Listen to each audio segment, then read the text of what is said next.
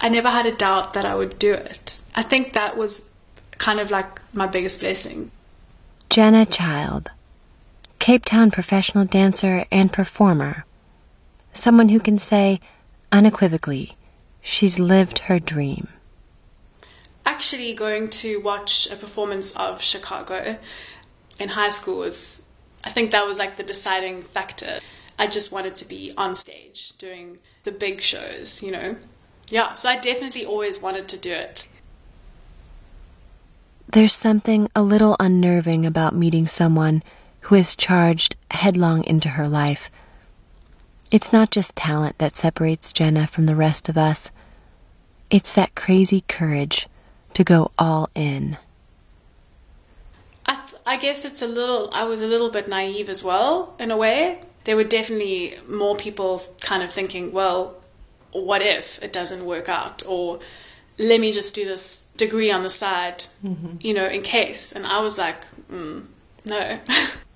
Right now, as the pandemic pares our lives to the bare bones of food security, health and safety, and tending to our private square meterage, the risk is we begin to see art as something merely extra, and our public spaces come to reflect this grim reality.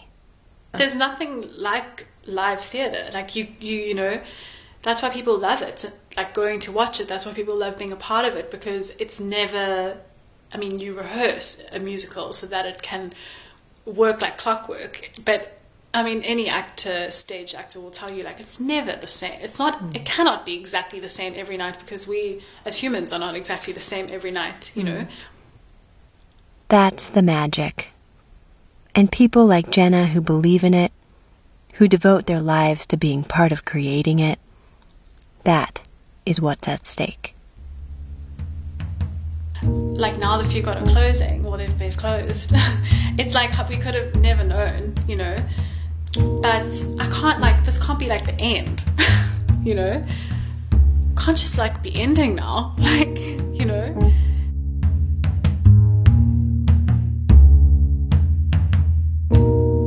This is Saying Goodbye, a series of conversations with Cape Town business owners and innovators, cultural architects, anchors, and ordinary folks who have, in ways big and small, meant something to us. It's a chance to celebrate what we love most and to mourn what we've lost so abruptly in the wake of COVID-19. I'm your host, writer, poet, and Cape Town transplant, Haley Gaunt. This is Saying Goodbye.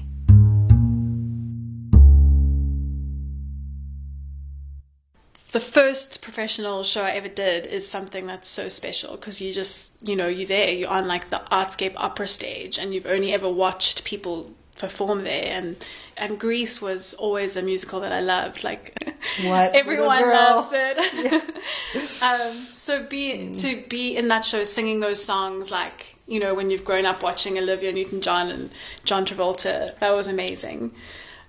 Getting the highlights reel of Jenna's career was weirdly a lot like getting a glimpse into my own childhood mind, flashing back to fantasies of that end scene in Grease, being Sandy, suddenly transformed, in charge, owning it.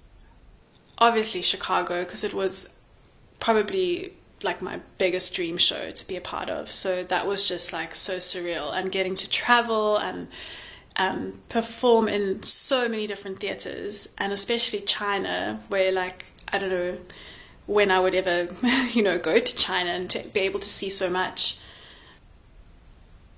I know Jenna, and I've seen her perform, but this was a rare privilege to ask all the needling questions I always worried would make me sound like some starstruck groupie.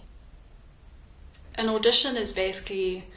I mean, for non-theatre people, it's basically like a job interview, really. Generally, with musical theatre, you will start with a dancing round. So you'll arrive ready to dance, warmed up, you know, looking the part for the show, and you'll learn choreography from the show, well, typically from the show. Like on the spot? Yes. Wow. So you're in a studio. Yeah, you're generally given not a lot of time to learn that.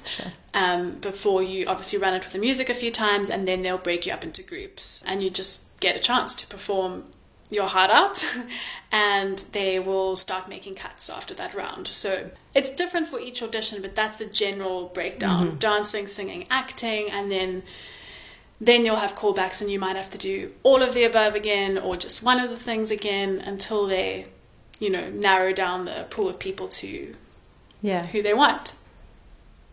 The idea that your livelihood could hinge on a series of tryouts is to me utterly terrifying. It's not like you can rest on your CV. You have to nail it every single time. And also I just think in South Africa it's also just so different in terms of the amount of auditions we get and the amount of shows that you could be a part of. It's not like the West End or Broadway where there's just audition season and you audition for like a bunch of stuff and then, hopefully book something. Like here there might be like 3 or 4 big auditions a year, if that. And if you don't book a job, which I went through, just after I did Grease, I just didn't have any successful auditions for a season. You have to just wait it out. So when you do book the job and you just got to ride the wave and just do it. I think a lot of us might need to be disabused of the idea that the work Jenna does just comes from some generous anointing of talent and therefore requires nothing more than an effortless surrendering to one's own destiny. I didn't actually mention it, but I was a swing on the show. So when you're a swing, you cover different roles. So we're actually not on stage every night. So that was quite difficult as well. Being in Chicago and not being on stage every night, which was quite tough, especially I think it hit us more when we were back home because you want to be on stage performing for your people. And in Cape Town, I think I got 1 performance, which was obviously amazing. But yeah, that was hard. It is quite like it has so many pros and cons because it definitely ends up being a huge part of your identity, which like it defines me. But there is a point where you're like, well, what else can I do? Or do you know what I mean? So the last 10 years have been dedicated to this work. Shows. Like,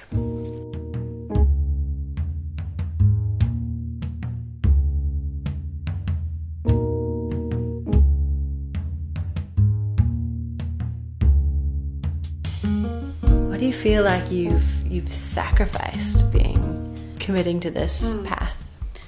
A lot. I mean, I think you definitely sacrifice a lot of like normal things, and what everyone always gets sad about is you can't be at celebrations, like milestones that other people are celebrating. I mean, weddings and birthdays and things like that. You don't get to share in that because you're obviously working. I mean, working every night, 7 days a week or 6 days a week is full on. So I think actually Dave's had to sacrifice a lot more than me, if that makes sense. Yeah, he's like the biggest supporter, and he's always the first one to cheer me on. Like if I book a job, it's never like, oh, well, what about me? Or and he's never ever been like that. He's always just been like, this is amazing. So I think actually he's the one who's had to sacrifice more because I don't think it hasn't been easy. While this year might seem like the perfect chance for people in show business to just relax and enjoy a little sabbatical while everyone else's career is also on idle, oh wait, there's still that nagging headmistress, biological time. Unfortunately, this career does kind of have a shelf life. Yes. Like you can't, I guess with musical theatre and acting, there's far more opportunities for it once you get older. But I mean, dancing in the ensemble and, covering different roles and doing an 8-show performance, week, that's not something you can do often until you know, are old. Yes. Which Yes. I don't know what that actually is Yes. now, Yeah. but Yeah. There's a lot about this collective moment which freelance artists and performers are especially well acquainted with. this is one of the biggest things I've thought about with COVID, is that every time you finish a contract, each show or each end of a season or whatever, you go through this in a way, because well, as a performer, I personally feel like every time I finish a contract, it's that whole readjustment into, it sounds stupid, but like normal life. Like it takes me a while to be like, okay, I'm here, I'm like somewhere on a weeknight, or I have a weekend where I can make plans, or it's kind of like you ended something, and we all know this feeling of having no work, first of all, having no paycheck, and being in kind of limbo about what's going to happen next. So it's kind of like familiar, but also totally not. Yeah. And while to be a working actress is essentially to master the art of waiting, this hope has never had to endure so much alone. But after a while, like, it's just really hard to find the motivation, you know. As dancers, as performers, that's what we crave. We crave that community. Everyone craves community, Right. whether you're a dancer or not. But to keep up your training when you're taking a class with someone on screen and not having the right space, running the risk of hurting yourself because you don't have the correct, you know, it's really hard. Yeah. And just keeping that motivation, like knowing that, I know for like my colleagues who have shows lined up that just keep getting postponed, and it's like to just keep your head, you know, above the water. Like, Yeah. never mind the fact that you're not earning a salary Oh yeah. There's that. for the whole year. You don't work, you don't get paid. Exactly. Yeah. It's not fatalistic to think this way. When iconic spaces like the Fugard, Cape Town's exquisite theater in the heart of historic District 6, announces that it's closing its doors until probably sometime next year, it throws everything into question. When the bleakest episodes of this nightmare reality are finally over, who will still be standing, ready to champion the arts? What will the brave new world of the theater look like? What would it mean to lose the Fugard, though? I mean, can you even imagine? No, I can't. It's too much. Yeah. Yeah. Last Friday was the permanent staff. So obviously the performers and actors and stuff work on a freelance basis, but they have a bunch of permanent staff. They had obviously been like retrenched before, but they had their final day. It was just so sad. Like, it's just like another sad thing, you know, to kind of process. Yeah. You know, it's a lot. I mean, the Fugard especially, it's just like such a special place, you know. We don't know what's next, but we do know what we had, and it was pretty great. And that is worth a pause. The Fugard Theatre was just like a dream. I mean, I did quite a few shows there, and coming back to the Fugard is just like so special, from like the people who work at the door, the security, the barman, the ushers, and then all the way up to the producer and the directors and choreographers. Like, everyone is really like just a special family, actually. What made it so special for me as well is that all the musicals that I worked on with them were in a way original musicals, so they own the rights to the music and the book, but like the choreography and staging and stuff like that was all kind of workshopped with the cast and the director and choreographer. So that was like a lot of hard work and quite frustrating at times, because you're creating things fresh and it's, you know, takes a long time for the puzzle to fit together, but to be in those teams that created original work, like, it's really special. Yeah. Of course, I had to ask the actress about her next role. Like, maybe it's a mom. I don't know what, like, now that also feels scary to me. Obviously in my industry that's like, and especially as a female, this, as I said before, your body is like your job, so it is very daunting to think about pregnancy and birthing and all that kind of thing, and then thinking about a career after, you know, continuing afterwards. Yeah. But I mean, loads of people have done it, and I have so many friends who are amazing, and I have an amazing husband, so I think I'm pretty on track for like that to be awesome for me. But I can't, like, this can't be like the end. You know, like a lot of, I've been talking to a lot of my friends who also finished the Chicago in January and didn't necessarily have another show lined up. Like, can't just like be ending now, like, you know. Because you know about endings through ending of a performance, could you tell the rest of us, like mere mortals, about how to just navigate the unknown? And especially, I think you, Jenna, that you have stuck to your dream, and that's an amazing thing. Like, through the rejection and through the periods of unknown, the waiting periods, how do we wait during this time? Sure. It's hard. It's not easy. I think,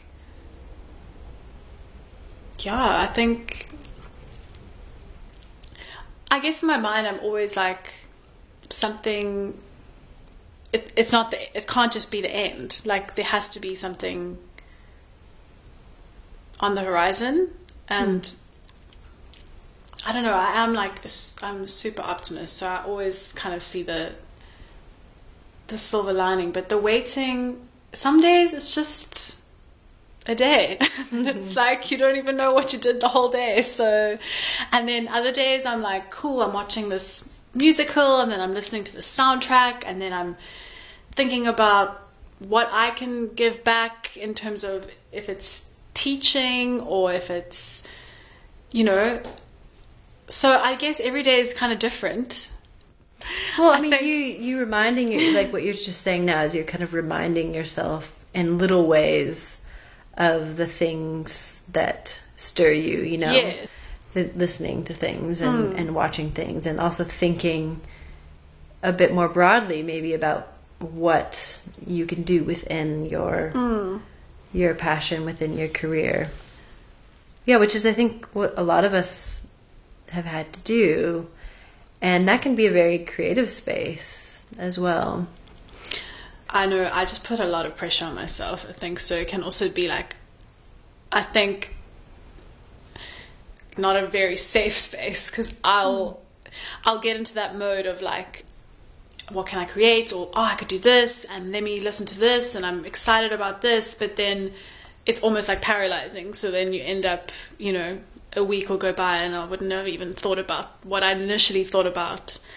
I mean, I hear what you're saying. It's like, if we do creative work that involves spending a lot of time by ourselves. So for me, like as a writer, my next book, you know, and then it's like, that's not what I want to do. I just want to survive. So it's really about staying alive, and just in little ways, like feeding who we are and connecting with that core, the ways that we can responsibly, and letting ourselves dream in the meanwhile, but also like not letting those dreams like always come with a whole big laundry list of like, you know, gotta do this, gotta do that. Yeah.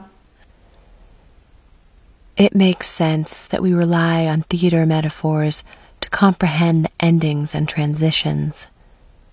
A show is a dress rehearsal for life, for the new roles we're forced to take on, for the end of a good run.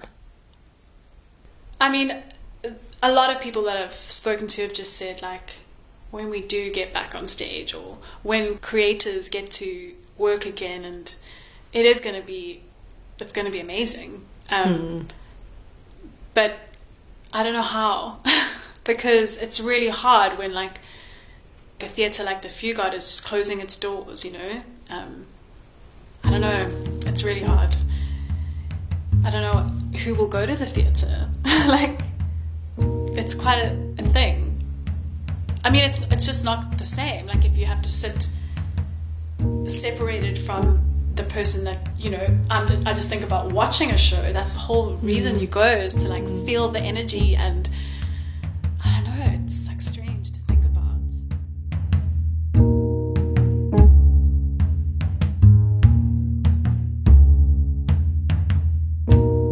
This has been Saying Goodbye with me, Haley Gaunt.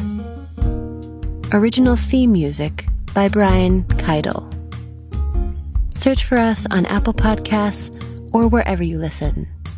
And if you like what you hear, don't forget to subscribe, rate, and review.